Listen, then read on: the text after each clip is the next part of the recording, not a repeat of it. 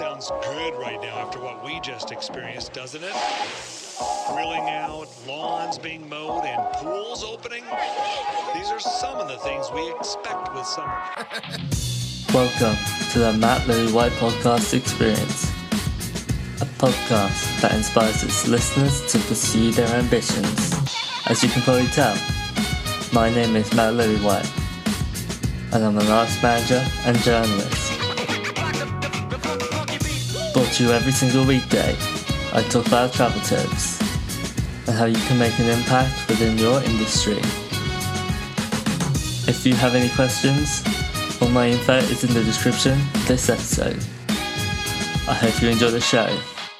Firstly, it gives you the freedom to do what you want every single day.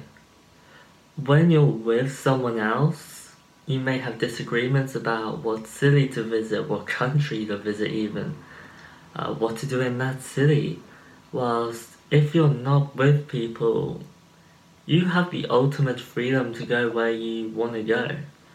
Like, when I was going around the US, I was able to choose every single city.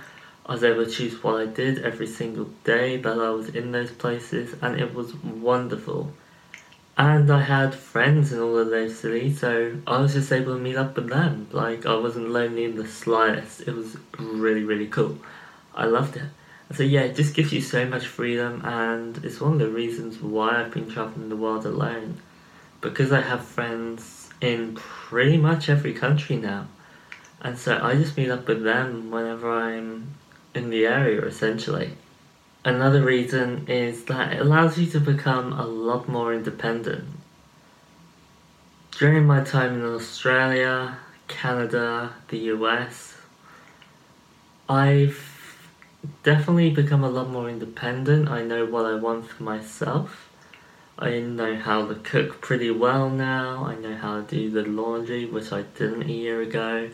I actually remember being on FaceTime to my parents, being like, how the hell do you use the washing machine?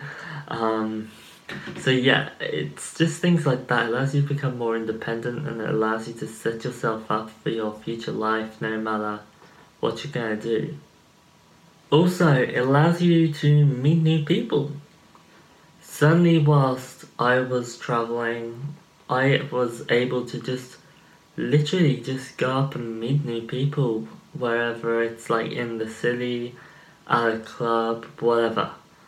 Or even on Facebook, like just meeting up with Facebook friends. I probably wouldn't have the freedom to do that if I was traveling with someone else. Those are just a couple of reasons why I think it's a great idea, and I certainly think that you should do it at some point in your life. It's definitely worth it.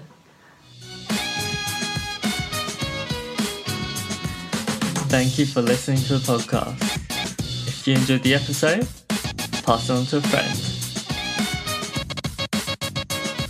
I'm trying to get the New Zealand Prime Minister on as a guest someday, so Jacinda, let's make it happen.